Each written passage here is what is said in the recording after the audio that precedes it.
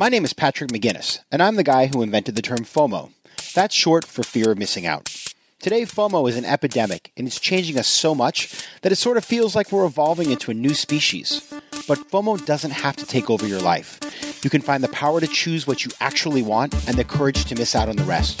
I'll show you how right here on FOMO Sapiens. FOMO. Welcome to FOMO Sapiens.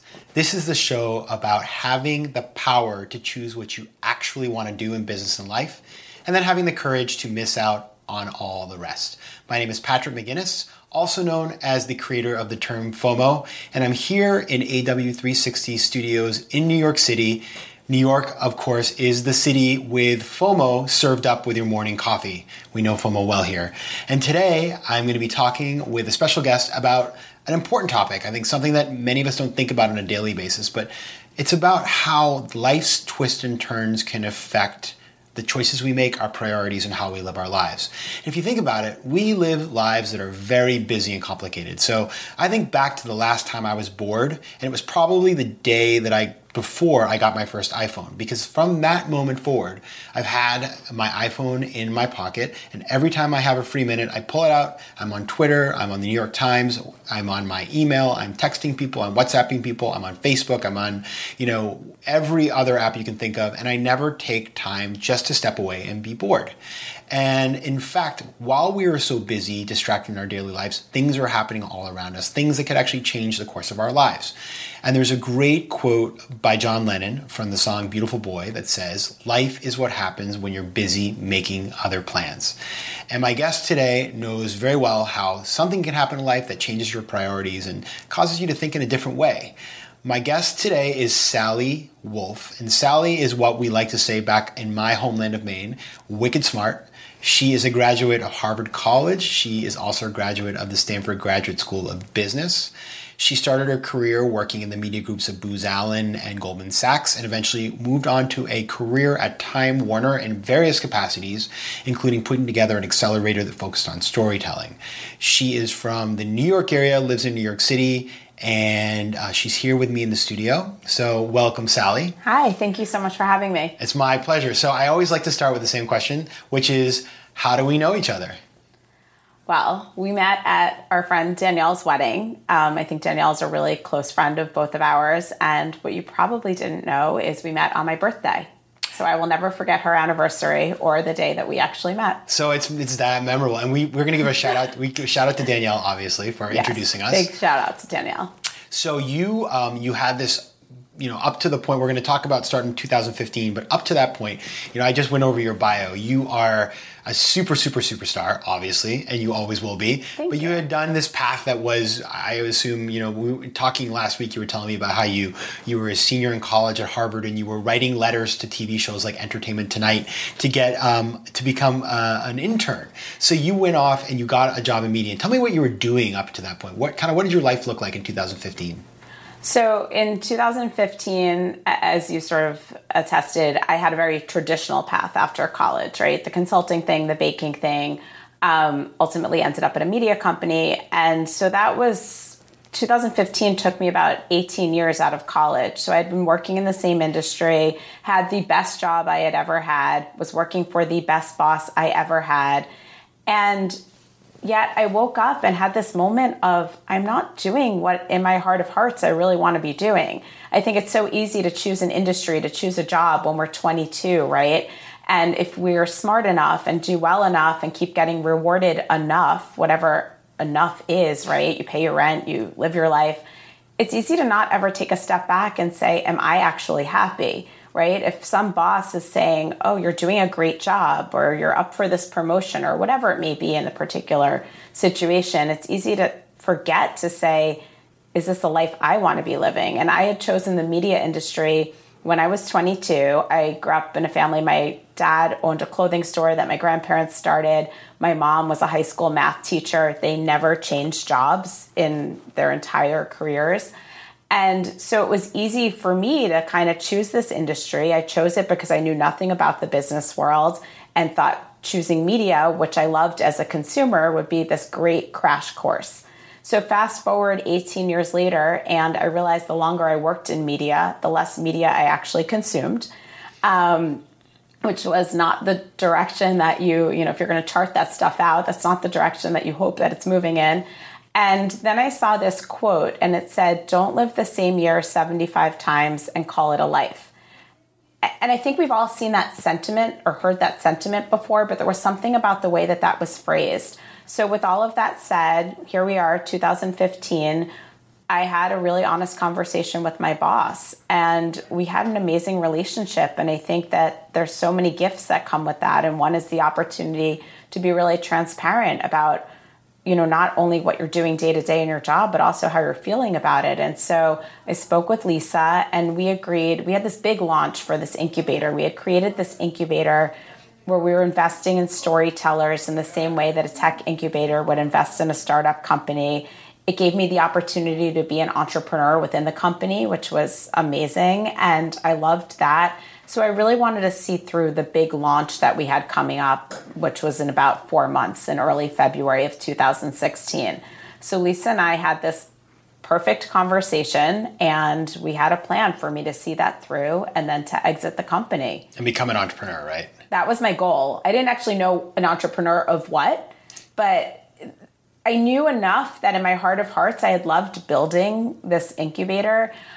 It kind of reminded me, I think there's something to be said for when we reflect back on what we love to do as children, because I think we all in our heart of hearts are who we always were.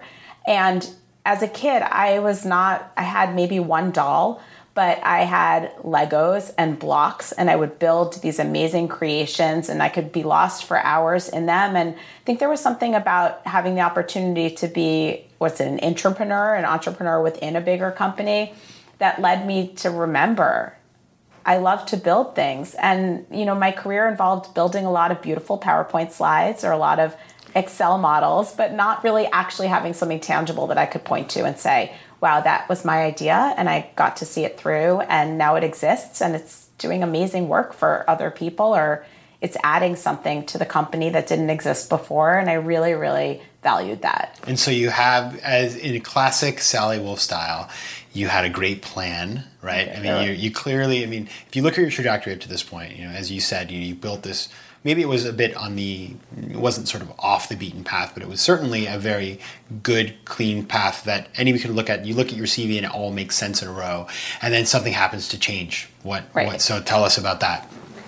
Right. So about 3 weeks after Lisa and I had this, seemingly perfect conversation about an exit, plan in place, all of that, HR even knew about the plan. So this was real. 3 weeks later, I was diagnosed with breast cancer. And that's just one of those moments that no one expects. I think maybe I expected it a little bit more than someone else might, because my mom had a history of breast cancer. But, I got screened since I was 32. I kind of did all the things I was supposed to do. And I certainly didn't expect that at 40, and certainly didn't expect it when I felt like I had just made this big decision. And although I wasn't sure exactly what I was moving toward, I certainly didn't expect to be moving toward cancer treatment. Yeah, it's interesting because we go back to that time, and I guess we knew each other at that time, and it's one of those things that you don't hear about it necessarily directly from a person, right? You start hearing about it behind the scenes, and I didn't know that you were leaving your job, but I certainly knew that you had this big job at this big company, and then one day you were off getting treatment. Mm-hmm. And then, ended up going back for a period of time. So, how did this experience, when you found out this news, this is obviously something that a lot of people have to go through in life. Not all people, obviously, but at your age, young, you were probably among the first of the people that you knew who had something like this occur in their life. Right. How did it change how you thought about your priorities? And you had thought about maybe leaving and becoming an entrepreneur, and that's a very high-risk enterprise. How did that shuffle the deck for you? So I had what I looked at as a gift, right? And cancer isn't obviously a gift when anyone receives that diagnosis, but what I had was at the time considered curable and highly treatable. And I had the luxury of having 6 months of paid medical leave from a job to think and to figure out, well, what do I want to do with what I saw as really a second chance at life? And I don't think that cancer changed my priorities. I think I knew what my priorities were, but I don't think I ever actually prioritized them, if that makes sense, right? Like, I knew how important, I think I always spent a lot of time with my family. So that wasn't something that I needed to change, although I did have the gift of having my family very involved with all of my treatment. And I never went to any doctor's appointments that were, material appointments by myself. So I was really lucky in that way. But in terms of the job stuff, I knew I had wanted to leave Time Warner, but I wasn't exactly sure what I was leaving for. And I think that as much as I always wanted to try to build something, try my hands at entrepreneurship, right? All of those kind of things, it's easy to sort of talk myself out of that, right, over the course of my career. Well, I don't have experience being an entrepreneur, so what if it doesn't work out? And here's the thing, I didn't have experience fighting cancer either, but I had no choice, right? Someone handed me that cancer card, and the only choice I had was to figure out how to fight it and how to get well. And that became effectively my job over the course of those several months. So fast forward to the end of treatment, and, I was tired, and I was in the middle of breast reconstruction, which took a full year. I was bald at the time. I was physically changed. I don't know that I was actually emotionally or psychologically changed so much as fortified to know that it was worth pursuing whatever in my heart I thought worth pursuing. Because the absolute worst that could happen with a failed business venture is just that, right? It doesn't work out. And worst case, I would go get another job. And even the definition of failure, I think, and this is just not just cancer, that I think it's just growing up has taught me. It's so easy to go through life with the pedigree that we have been lucky enough to have, the schools that we've gone to, and fear of failure. And I think in part I feel failure because have fear of failure because I was lucky enough to get to that point in my life without really having quote unquote failed, right? I got 1 B+ in college, and then everything What class was that? That was physics. And, I will tell you, I That's actually pretty still legit to get a B+ in still to physics. this day, I was physics with a lot of people who had studied a lot more physics, up to that point than I had. And still to this day, I can kick and scream and explain to you that had I studied actually harder for the, I think there was a little self-handicapping going on. But I think it was a gift that I got a B+. You're an overachiever, but that's okay. We still love you. I know. And the fact that I graduated over 20 years ago and still, have issues with us. But I think it was a gift, right? Because had I gotten that A-, or better yet, an A, Harvard didn't have A+, by the way, still a gripe. But had I not gotten a B+, I might have actually majored in physics, which was my original plan. Wow. And I don't think I was meant to be a physics major. I loved physics. I loved math. I had, amazing experiences with both in high school. But getting that B+ in physics led me to try Psych 1 the spring semester. And I had to make a decision because actually the higher level physics class and the first level of psychology met at the same time, which I still remember was Tuesdays and Thursdays at 10 a.m. But regardless, that was a decision I had to make. And it took my dad saying, well, why don't you try psychology? And then I thought, talk about FOMO. Well, if I don't take physics this semester, I'm going to be a semester behind where I'm supposed to be if I major in physics, rather than looking at it as, but if I don't take psychology, like Psych 1, I may never discover, which actually something I was meant to discover, because fast forward all these years later, and most of the books that I read for pleasure are psych related. I took a 5-month positive psychology course while I was sick with cancer. I love psychology, and it took tabling something else. It took that B+ to actually let me, but it's anyway, funny. It's a little bit of a detour. Speaking of psychology, though, it's very funny you're saying this, because when I was a senior in college, I was an econ major in a specific kind of niche part of econ, and I had to take econometrics, and I took the class, and day one I couldn't do the basic review of the previous semester, and it took my mom saying why don't you drop the class and change a little bit to give myself the permission to do something that I ended up being much more successful at. Right. So I think that happens to some of us that are over-programmed, is that we are so caught up in keeping up with the vision of what we had for ourselves that we don't allow ourselves to actually do the thing we probably are a lot better at doing. And it Couldn't takes agree with you more life on that to one. step in on you. Okay, so I want to highlight something we talked about last week. You mentioned your boss, Lisa Quiroz, said something to you about kind of how you could manage the process of getting well that I thought was really impactful.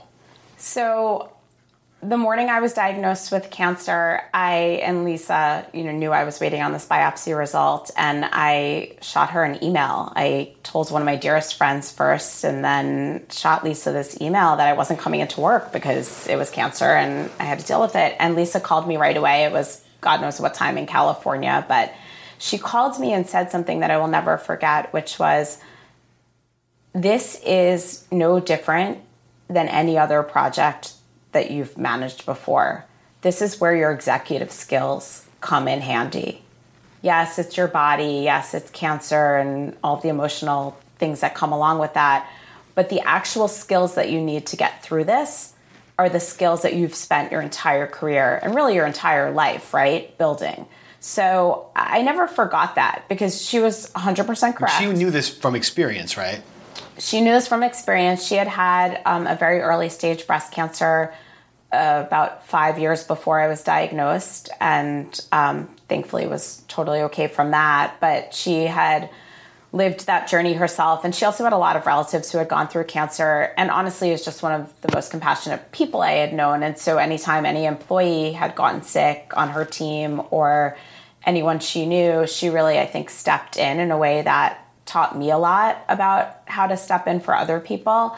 And that advice was just spot on because it really was a project in that sense. There were so many appointments to make, so many things that needed to be sent from Columbia, where I had my biopsy, to Sloan and Sinai, where I wanted to do consults. And, it was a series of tasks that needed to be managed. And when I had something to do, it was actually great. It was a gift because when I'm focused and have to get something done, it gets done.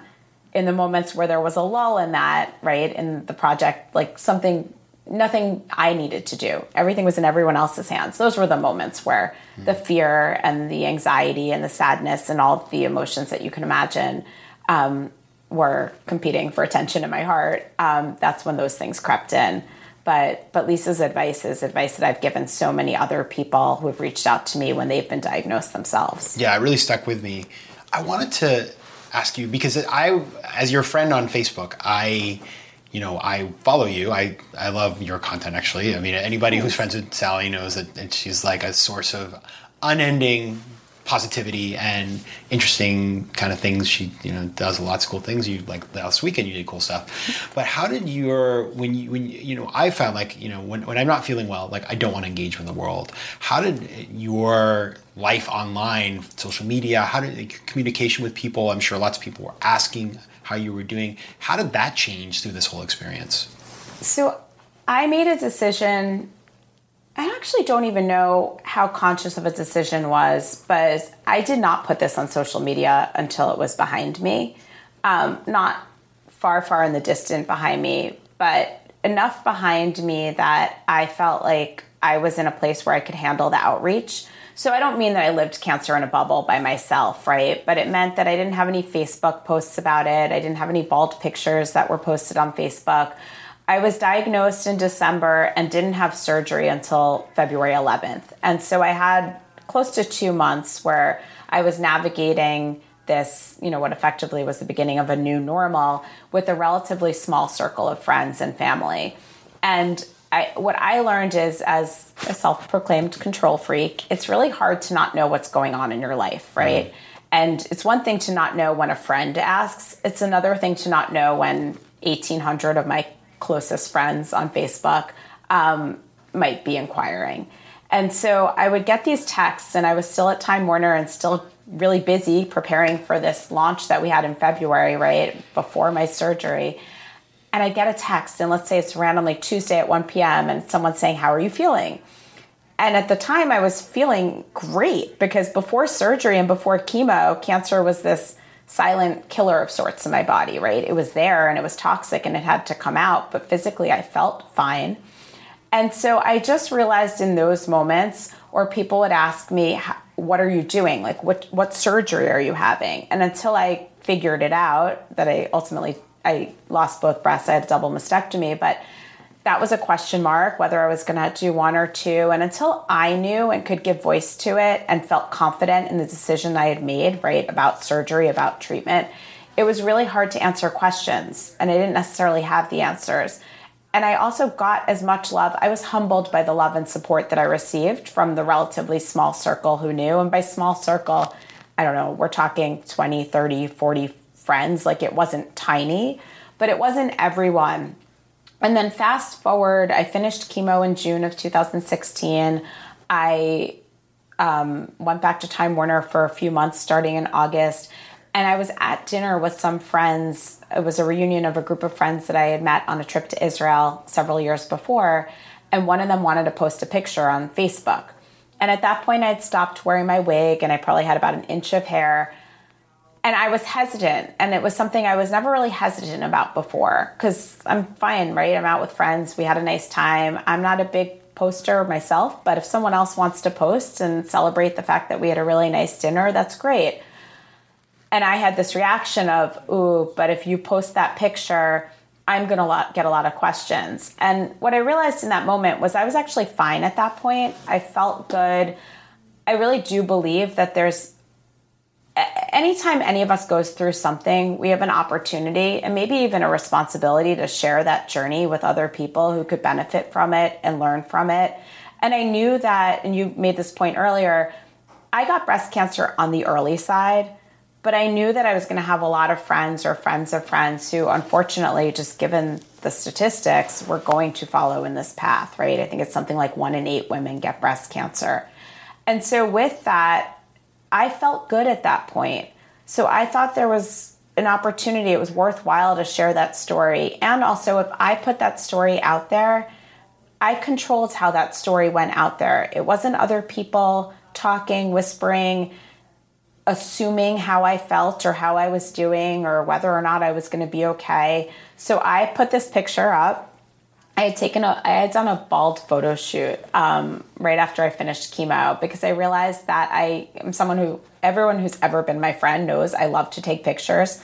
Like, before everyone had a camera with, a camera on their phone, I was always walking around with a point and shoot. And I love to take photos, but I realized that during cancer, I hadn't taken that many pictures. And I wanted to remember that time, have that bald, have those photos. And so we basically, I went with a photographer all over the city. It's something I wish every cancer patient could do, to kind of like have that moment of celebration. So I didn't just put any picture on Facebook. I put this picture up. You control the narrative. And I wrote something, and I love to write. So I wrote a few paragraphs, and, I can't remember, but something like, 700 likes and loves later. I felt really loved. And it was the kind of thing, it was actually one of my most favorite moments with social media, because I think it taught me the good that social media can be, the support you can receive from it, and the love that you can feel from people that, honestly, people were telling me, oh, this was so inspiring, but you've always inspired me. And that's someone I haven't seen since 5th grade. So, there's this opportunity in it, I think, to really connect. It's not always what happens on social media, which is why I think I'm a little bit more selective in how I engage with it. But I will tell you, I had this realization after the fact with that post, which was, like I said, I sat down and I wrote something and I posted this picture. And fast forward, I was on this panel actually at my Harvard reunion last year for my 20th reunion, and it was about all these twists and turns that life can deal you. And someone raised her hand and she said she felt really left out, like she felt behind everyone else in the room, which is so easy for any of us to feel. But I think especially you take a group of Harvard graduates and put them in one space, and it's easy to feel like you're the one who hasn't accomplished anything.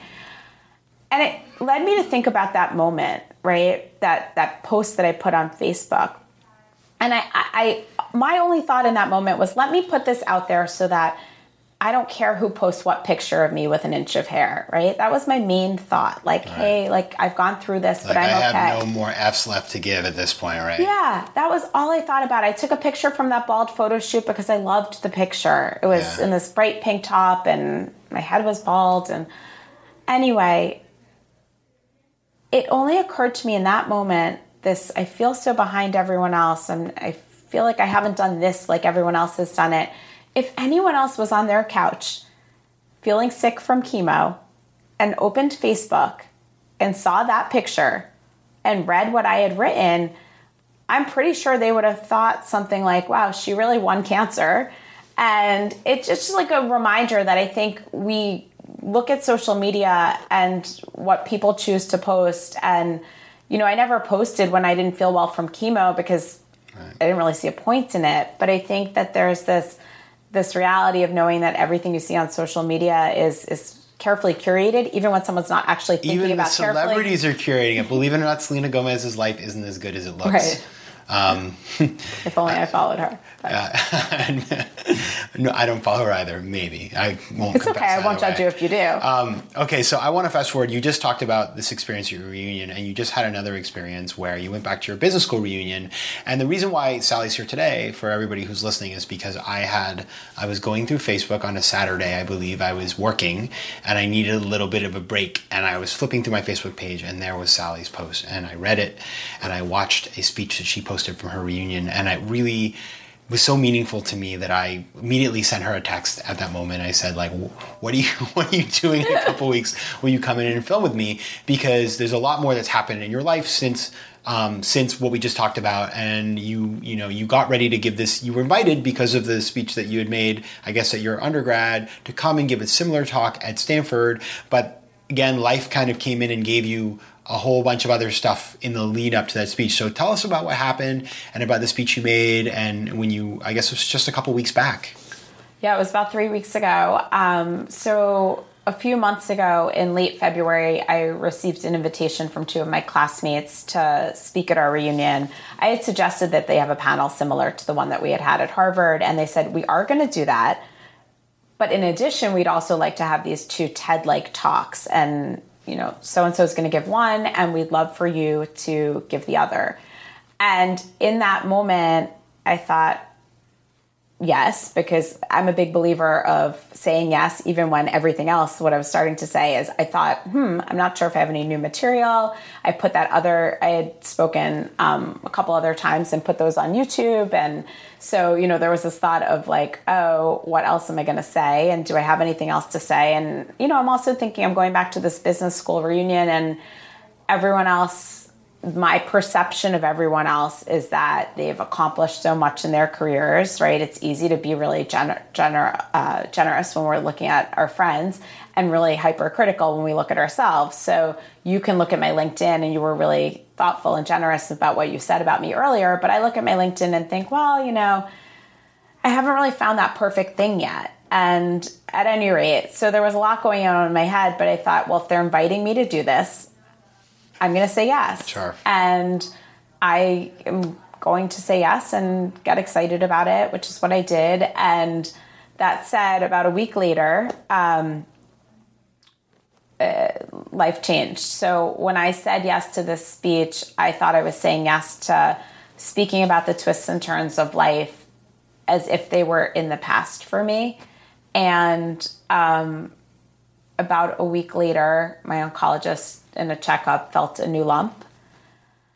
And I spoke about this in the speech. It set off what was an incredibly dizzying couple of months. So basically, I was invited to speak in late February. The speech was on May 5th. And in the, 8 weeks or so that separated those two, my oncologist felt a lump. A biopsy determined that was actually a recurrence of cancer. That's considered a local recurrence. That's still considered totally curable. They then did a PET scan to see if anything else showed up throughout my body, and something lit up in my hip. And lit up is not a good thing with the PET scan with cancer. And fast forward another few weeks, so I had a third breast surgery to remove the lump here. And I had a biopsy on my hip bone, and two oncologists basically were agreeing we should do this biopsy just to put your concerns to rest, because I had actually spoken up about a hip pain for a year and a half earlier, and we had scanned it several times. And anyway, fast forward, and that biopsy came back positive for cancer too. And I think I said this to you, but that whole positive thing, it's like a positive biopsy. It should be the other way around. Positive is not hearing you have cancer for the third time. And it's a little bit, it's not a little bit, it was a lot of bit of a devastating blow, right? Like it felt like I got kicked in the stomach because I think I had finally wrapped my head around, okay, it's back here, but we got this. It'll be okay. Like that's an easy surgery. But the hip thing changed the vocabulary that they use. It goes from curable to treatable, but not curable. It goes from stage 2, which is what my original cancer had been, to stage 4. And I think that's where I also started learning more, like stage 4 is not the same for every cancer. And this is considered not just treatable, but highly treatable. Right.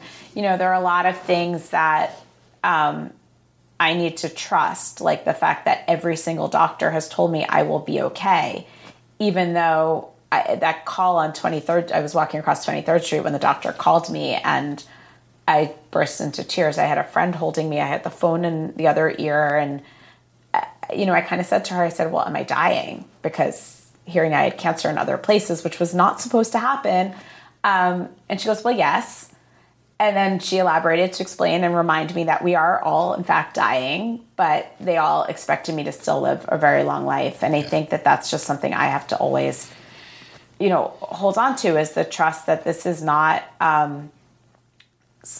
ideal. It's not what anyone would choose. It's certainly not what I would choose and not what I was led to believe would most likely happen. But it was never impossible that this would happen. And the only choice I get right now is to move forward from where I am right now, right? And, I'll use your FOMO term, like I'm missing out on a life without pills and without shots and without the illusion of being healthy forever, right? Because I think that's what health is. Like, it's not that any of us is promised health for an indefinite period of time. It's just such a gift to be ignorant. You don't have to worry. Yeah. And I don't have a future unless something changes, unless some cure is really developed. I don't have a future that doesn't involve a lot of pills and a lot of shots and a lot of things that are keeping me healthy. But my choice right now is to either embrace and celebrate the fact that all those pills and shots exist or not, right? And I feel incredibly lucky to have something that has had so much research put against it and so much attention given to it, because I have options that a lot of cancer patients and a lot of patients of other diseases don't necessarily have. Sally, where can we, this speech, I think everybody should watch it because, first of all, it's really lovely. I mean, you did an awesome job. Thank you. And it got me out of my chair and it stayed with me. But just because I think that if you do face like something like this, it's important to have heard stories like the one that you're telling us today. So where can people find more about you? Sure. So I have a website. The URL is my name. So sallywolf.com. It's Wolf with one F, spelled just like the animal. WOLF, like the one that like the animal. Little Red Riding Hood. Exactly. I do love fairy tales. So that's where I have speeches. I have other things that I've written. It links to my YouTube and everything else. Perfect. All right. So Sally's story was really meaningful to me. I'm really glad to call her a friend and somebody who inspires me on a daily basis. You can find more about her at sallywolf.com. You can find more about FOMO, me, and all the things that I'm thinking about at www.patrickmcginnis.com. If you go there, you can find also links to all my social, and we'll have information about Sally as well. And with that, I'm going to thank you for being here today. We'll see you next time on FOMO Sapiens. FOMO.